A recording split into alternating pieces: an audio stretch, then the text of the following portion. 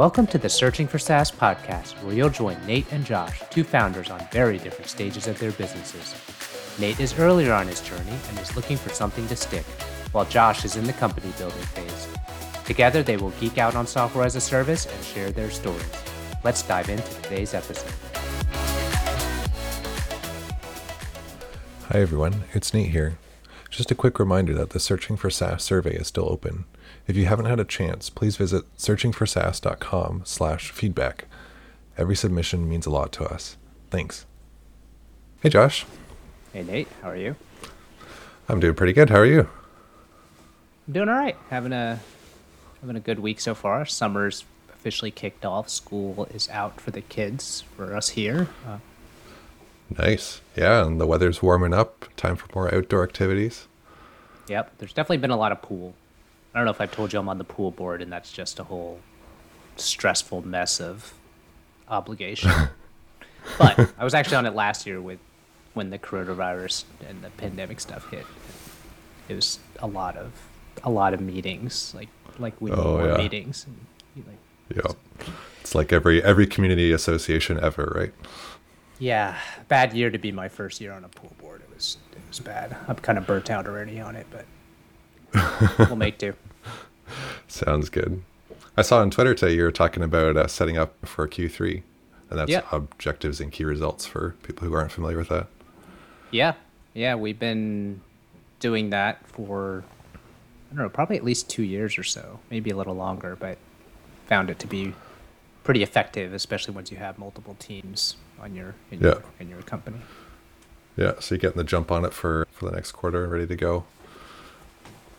Yeah, end of quarter times for us get a little stressful just because of that. Because normally we're doing end of month types of wrap ups and things like that. Retros, each team has retros, stuff like that. But the OKR ones get set every quarter and then they're reviewed. So there's just a log jam of a bunch of stuff that goes on the quarter crossover change. Yeah. Huh. Well, actually, I think our topic today kind of relates a bit to OKRs and stuff like that. We were hoping to talk today about hiring, and I feel like that's something that you've got a bunch of experience with. So I'm hoping that you can share your knowledge with the rest of us. Sure. Always happy to talk about hiring, a big piece of the kind of company building phase of a business.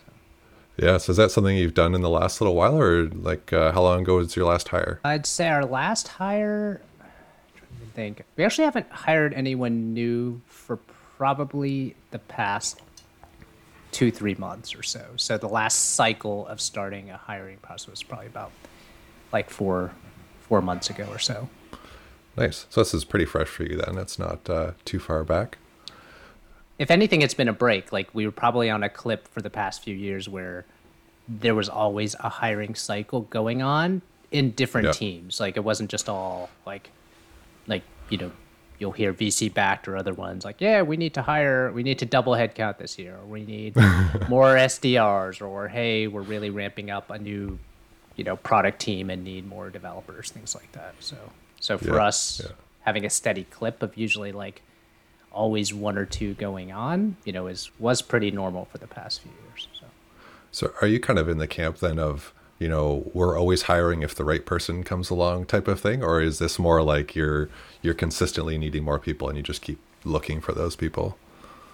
I'd say it's gone through different phases. I am definitely of the notion that I am kind of always looking for the right people. We do leave certain recs open all the time for roles that you kind of almost always need to sort of fill the queue, so to speak, like frontline types of roles, like customer success or sales. Those are ones that we'll keep open, so we'll get applicants, and we're not necessarily always actively interviewing, but I'll kind of leave those roles open per se. Right, at least have your net kind of spread, so that way if something good falls in, you're good to go.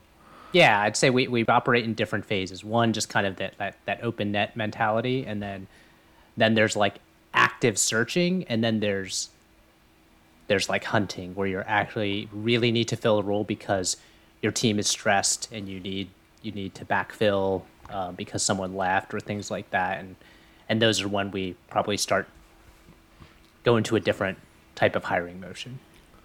yes, that's kind of that'll be interesting because I was going to ask you next about your process. Like, how do you kind of work through that at a high level? And I guess maybe with the urgent ones, let's talk about that first, maybe.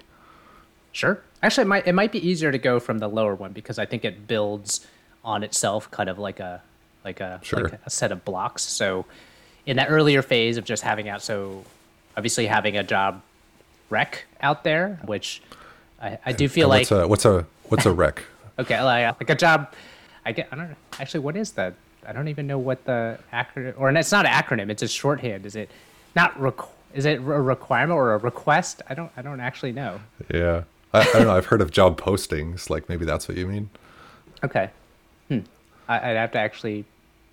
It might be a bigger company term that I don't not even that just has transpired. Like, you put a request to get a hire. Like maybe that's it, where it needs to be internally approved for a big company. Like here's a job rec or like a.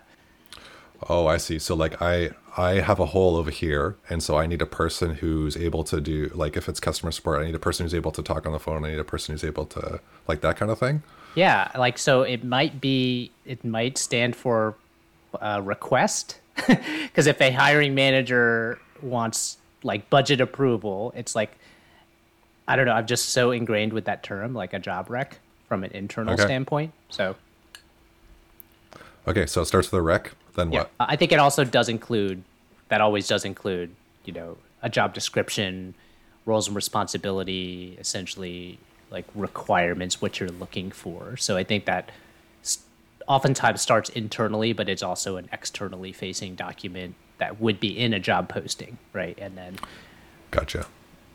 so having that first, and then whether it's actively being posted somewhere, like if you're there's two sides, kind of like sales. There's the inbound side, which is like you post these jobs so that people apply, right? So in job boards, things like that. Yep. And then on the flip side, if you're more actively hunting, then it becomes more of like you're doing outreach, sort of like outbound. So whether you might have a posting, but then you're also searching through resume banks and reaching out to people. Yeah.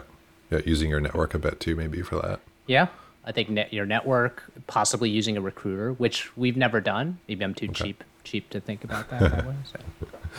Yeah. Okay, so you've got a rec, and then you've got your posting, and then what kind of happens after? So once the posting, so if I group it into those three phases, like having it out there, so we might have postings that are just out there, like I said, for sales and support, are kind of always just hanging around, and then if we are in the more active mode of searching, we have some more paid postings. So that's where we'll pay to have it on like a remote job board, for Yeah. instance, is somewhere where we'll actively look. I've kind of gotten to know the pockets of where to post what types of jobs for us. Like a developer job, you might post somewhere else. Right. Yeah. Like there's like if you're gonna look for a support person, you might not post that on Stack Overflow. You might Right. put that on some other job board. Right. Correct. Yep. Yeah.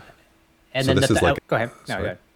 I was gonna say, so this is like a resume gathering exercise. Is that kind of the idea here, or what are you getting out of this part?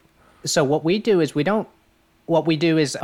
alongside with our job posting, we create a form for people to fill out, so which includes uploading your resume. It has a couple questions, so it's essentially just like a screening kind of form. We do take a lot of time with those. We leave some open-ended questions. We get the idea of how so we can at a deeper glance understand the candidates that are actually actively applying. So we have that posting that might go in different places, and then we are sending anyone that responds to that posting to this. I guess it's more like a job application, but it's a form online that we'll do, and that's where our hiring managers will look at those. Gotcha. So you're getting that extra information, so you can kind of help screen when you, as opposed to just looking at their resume and taking that at face value. Right. Yeah, and that's where like those three phases of putting it out there, actively searching, and then like what I called like hunting. And the hunting is where you go, where you're seeding through the people's resumes, or you're reaching out. We've used Indeed before, had Yeah. not like a pretty good database, and you could search for and definitely some nice little things knowing how active people are on the platform, so you're not reaching out to someone that isn't actually like looking for a job, things like that. So that gets into the active hunting, like, hey, we need to fill this role quickly type of phase. Yeah. Yeah. Yeah. So you get all these people then, I guess they've all submitted your form, like your internal form. What kind of happens after? So that's where we are screening those internally. So that would be a hiring manager would be able to look through those. I'm often taking a part of it, but I would say have included myself in different phases. Sometimes for some hiring managers, they don't necessarily enjoy like looking through all the applicants. Okay. Do you have a hiring manager, or do you do all that? Oh, I mean that the hiring manager. What I mean is the person that the new person is going to report to. So, Oh, okay. no, but we don't have an official like HR department or anyone that does like handles all the recruiting per se. We have some people that are better at it than other like managers in the company, and sometimes they will help out other ones because actually we do have someone on our team that's really good that used to work in recruiting and things like that. So she kind of just can lock in anytime and has a good lens for it. Yeah. So with that screening process, is there anything particular that you're looking for that makes someone kind of jump out to you that? Sure. And that's where probably the form comes in. So each one of those applications have a very specific set of questions that are role based. That's where development of that application form, what people will fill out. Basically, we're reading that before we're reading any resume. So, and there's some basic questions in there. We even oftentimes include like the general salary range they're looking at. Just we're very budget conscious, being self-funded. So if someone comes in and is looking for an exorbitant salary that is outside our range, or it gives us an idea of the expectations, we know that might be a non-starter for us. Right. So we'll look at that. We'll leave definitely some open-ended questions. So like ones, for example, for a developer, we might ask about an experience with, web applications or things like that, or write about a project that you've worked on recently, that's a web, describe a web application project. So that actually seeds out a lot, right? Like you get, instead of getting a back-end developer, or instead of getting a back-end person or a person, we specifically will say an ASP.NET thing. So then we get a person that responds with Java stuff or realizes we're looking for that, and they actually might not even complete the form, which is good. Right. It filters out on both sides. Yeah. Yeah. Huh. Okay. That's really cool. So you're filtering out all the people based on like traits, like what they're looking for. And then also like, what's your take on, my open-ended question. Right. And there'll be a project-based question. I could probably find some other better samples. And there's some things like that are a little more, more qualitative, so to speak. So there might be things like, describe a project that you really enjoyed or something like that, or tell us about a manager that we try not to get too in depth, but we try to make sure that there's only a couple open-ended questions, so it's not this super long form that you're going to scare people off from. And we try to use drop downs and check boxes as much as possible for certain things. So like a customer success role for us, since we do a lot of integrations with marketing and sales software, we'll be like, check the ones you have experience with. Salesforce, Marketo, HubSpot, whatever. So that, again, gives us the idea of if they know what they're doing, and they fit even the job description that we put out there, because you'll probably be surprised how many people apply to jobs that they're really not necessarily a fit for anyway. Yeah. And I guess this kind of brings up an interesting thing is like, how much do you hire for their personality traits and their ability to learn versus the skills that they already have? Because at this stage, if you filter out everybody who hasn't had experience with Marketo, maybe you're throwing out people who actually would be really good. How do you kind of balance that out? I think that also goes into the thought process of how we're building that form. So if for example, if they checked something else like ActiveCampaign or some other similar type of software, or Eloqua or something else, like I'll be like, okay, they understand MarTech or they understand CRM types of things. And different job roles may, like if we're looking for a person to round out the team that is going to be more technical, then we'll on like the customer success or customer support team, that definitely becomes a requirement. So we're not there. Our more junior roles, we might look for more of potential, and there could be like a baseline. So if they didn't check those off, but it becomes like a nice to have if they have that technical experience. But if we know we're hiring for a more junior role, we will definitely look between the lines on more of, could there just be more potential? What have they learned? That type of thing. But for the large part, we don't really hire people without any experience, mostly because it's really hard, especially as a remote company, to all of a sudden like, hey, your job is behind the computer, where you're not going to get the benefit of like being in a work environment. So Right. You don't have people close by. Yeah. So you kind of have this screening layer, and then what happens next? After the screening layer, so we'll go through those, and then we will reach out to applicants that look interesting enough to have a call with. So then we'll set up a screening call, and we'll require that it's on Zoom. We'll require that it's with video, because again, since we've been remote and doing remote for a very long time, even pre-pandemic, want to make sure people are comfortable, doing video, things like that. So we'll have a 15-minute screening call. So that'll usually be done by the hiring manager. So they might have their own sets of questions, again, to just add another filter layer of, let's get comfortable with this person. Let's ask them about their past experience. Let's ask them about describing their jobs. So you do get a little bit more detail and resolution than other things that you're not getting from the form and just the resume.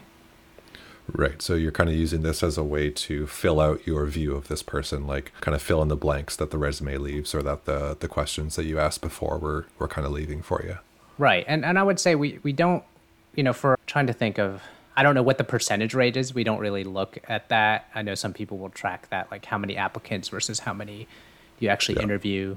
I mean, at that point, we're just kind of picking out of the ones that apply, the ones that are just, hey, this looks interesting enough, right? We don't get our hopes up too much, but we're like, okay, this is worth a screening call. It gives us an easy out. It gives them an easy out. And during that call, we also are oftentimes explaining our hiring process to them as well, so they know what to expect. Right. Okay. So this is like, it's getting to know each other, and like, if we don't want to go forward from this point, it's a really easy cutoff point for either side to kind of say, okay, I'm not really interested in this anymore. Right. And just from a point of, like, a lot of people talk about how to treat applicants. And I know, a lot of the buzz out there obviously is just like, people get upset when they don't get callbacks and things like that. And, whether it's right or wrong, where we've drawn the line essentially is we don't respond to every applicant that applies to the job posting, where they submit their resume and things like that. But if we do have a call, we will always follow up whether they're a good fit or not. We like to close that loop now that you've actually invested a little bit more time. And arguably they've invested some time in filling out the form. But at that point, we haven't gone that extra mile of, responding to everyone that has at least applied. So I know some people like to do that, but you have to draw the line somewhere. Yeah. And you probably feel like you've formed a bit of a relationship with this person, right? So having some closure is probably helpful for them. Cool. Yep. So after you've gone through this over Zoom call, what's next after? Typically, there's a project of some sort. So that is like a take-home type of thing where, depending on the role, oftentimes if it's like a sales and support or customer success role, we do have like a standard project, which may include, like, let's say you applied, Nate, and you'd be like, hey, Nate, here's, we're going to give you a project afterwards. And usually includes like using our software. It may, if it's from a sales side, it might be like learning enough about the product, and you set up a fake company to use a referral program, and then, you can come back and present it. We might have some requirements. You have to set up A, B, and C just to kind of get invested in it, and can you explain it to us, things like that. So the follow-up to the project of any of the projects is they would submit it, and then we'd have a follow-up call where they get to kind of explain it and have a more just a conversation about it. And oftentimes that's where really you get to understand how much they're investing in. Do they really get excited about our space? Are they excited about our product? What have they picked up in a rather fast time? How much time have they committed? How much they haven't? So you're kind of gauging all these different meters of interest and scope. Right. Interest and scope. And then I guess probably like what's really obvious to you maybe is like it's like, can they do something? Can they contribute in some small way already without knowing a whole lot about our company? Right. Because like resumes and, someone could have written their job posting, descriptions and stuff for them. I don't think that really happens, but or also they're a really nice person, but they aren't very good at doing the particular role that you're looking for. And this will give you a small indication of that. Yeah. And I would say probably about 20% or so will get through that next step, so to speak, in terms of like, once you've talked to them and you're interested enough, maybe only 20% were even asking if they will, take the next step and do a project. And depending on the role, we might, depending on the role and the scope of the project, because like a developer might get a very different project. Obviously, it usually involves code, but depending on how big the project is and the role, we'll offer to pay them a flat rate for it. So, and also the seniority, like, I'm going to ask a more senior developer to do a more in-depth project, but it's not something they could do in like 2 hours because that's not even going to tell us enough. But it might be like, oh, code against this API and build a quick UI around ABC and it does all these things. But we know that's going to be like a 10+ hour investment, and we'll just say, hey, we'll pay you $500 as a flat rate when you complete the project. Right. Yeah, I think that's a great idea, because I know a lot of companies will give you projects as part of the hiring process and just be like, yep, you have to do this like 30-hour project, good luck to you. And if you don't make it through, then, too bad. Yeah, and some of them might even do them in a different order, right? They might do it in that first phase where they may not even know if they like you or not. So we try to at least invest enough that we're both investing a similar amount and committing in a similar way, so no one feels like burned at the end on either front. Yeah, totally. And I think that's really fair, because the point of this is to get to know each other, right? And I think that's really well thought out on your side there.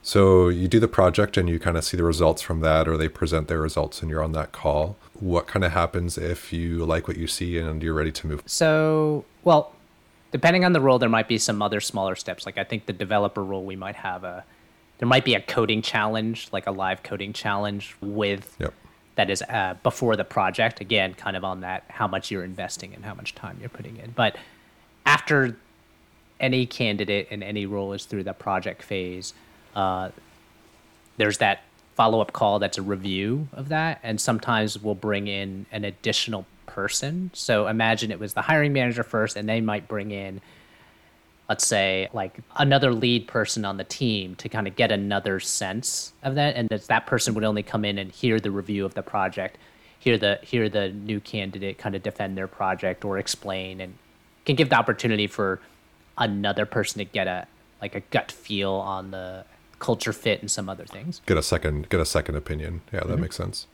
And then there's one more call. Like if you get through that and everything seems to be like locked in and a good fit and all of these types of things, then oftentimes that's when I will come in and have a kind of final call with the person. It may be just me, and I might have some of the information and kind of, have the notes and have other things that I got briefed on by the other team members.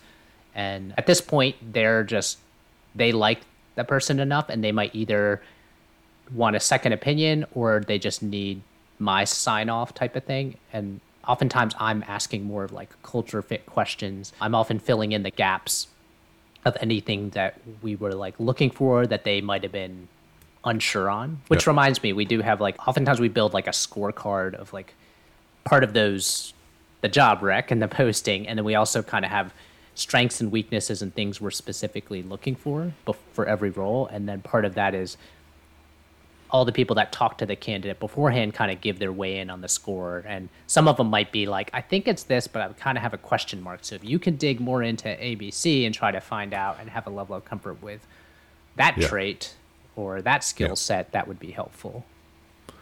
Right. And it's probably easy to, if you can quantify it a little bit, like in terms of numbers, then that probably helps with your decision a little bit too. If you've got like, 10 people, then you can kind of helps to narrow it down a bit. Yeah, by the time it gets there, we're usually down to like two people, Okay. and in the cycle, we're rarely let it really goes that far. Like I said, we'll chop it down pretty big by only having maybe about 20% usually get the project and get through those pieces. So by the time we're committing to that, we're have a pretty high level of confidence, and then yeah, so it's usually not too many by the time we're down to that like final interview stage. So I might only have for a normal role where you might be looking for, I might only have like two or three of those. And obviously, if one gets through and we're like good, we might say if there's another really strong candidate, we might like be in a holding pattern and might want to get one more to kind of pick between Yeah. candidates. Yeah. Cool. Cool. So then is that kind of the end of it? Then you give an offer at that point, or how does that? Yeah, so I think part of my last call is like just getting all the ducks in a row. So, like I said, culture fit, filling in gaps between any other assessments or scoring that the team would like to know, question marks, things like that. I'm also kind of upselling them at that point, telling a little bit more of our backstory about how we are as a company, how we treat employees, how we might have questions about potential benefits, or just like that's where it kind of can become more casual. Like, okay, this is the final interview.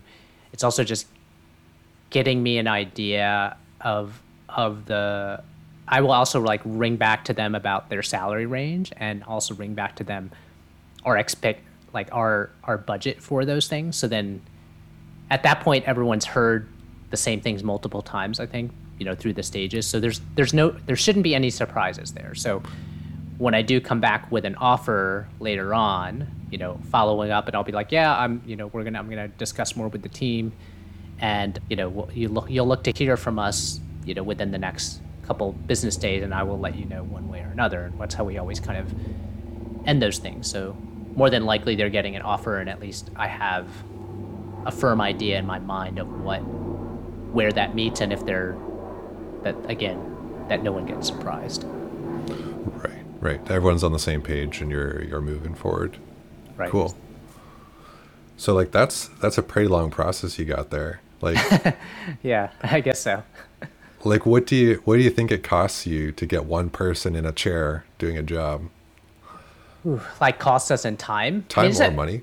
Well, see, that's the funny part is the more, as we view, the more time and preparation we're doing up front, the better chance they have for success, because the bigger cost I feel like is not necessarily on all this time up front you're putting. It's painful to do because it's like you just usually when you want to hire, you just want someone in the chair and you want to get going, so to speak. So Yeah. it's like dating and stuff. You got to be careful. You're not just like, oh yeah, come on in. Yeah. But I think the bigger risk of not doing that is like once they're on the boat and in the house, so to speak, it's like the challenge of getting them onboarded and the time wasting, and then now you're involving multiple people in the company, that the effect that can have on the other people on the team if this person isn't working out. I mean, it's a big drag on everyone if it doesn't work out. So that's almost the scenario you almost have to pitch, is like thinking about what it's going to cost you if you don't If you get screw this it up. if you don't get this right, because it's also more stressful to like be worried about, hey, is Nate going to work out? Like, hey, he hasn't checked his code in, and we've given him a relatively easy project to start with, and it's not going well, or he keeps calling out sick, and it's like we want to give him the benefit of the doubt to start, but after 3 weeks and like you're like having trouble coming up with your first design that you're supposed to be a more senior person, and you get it.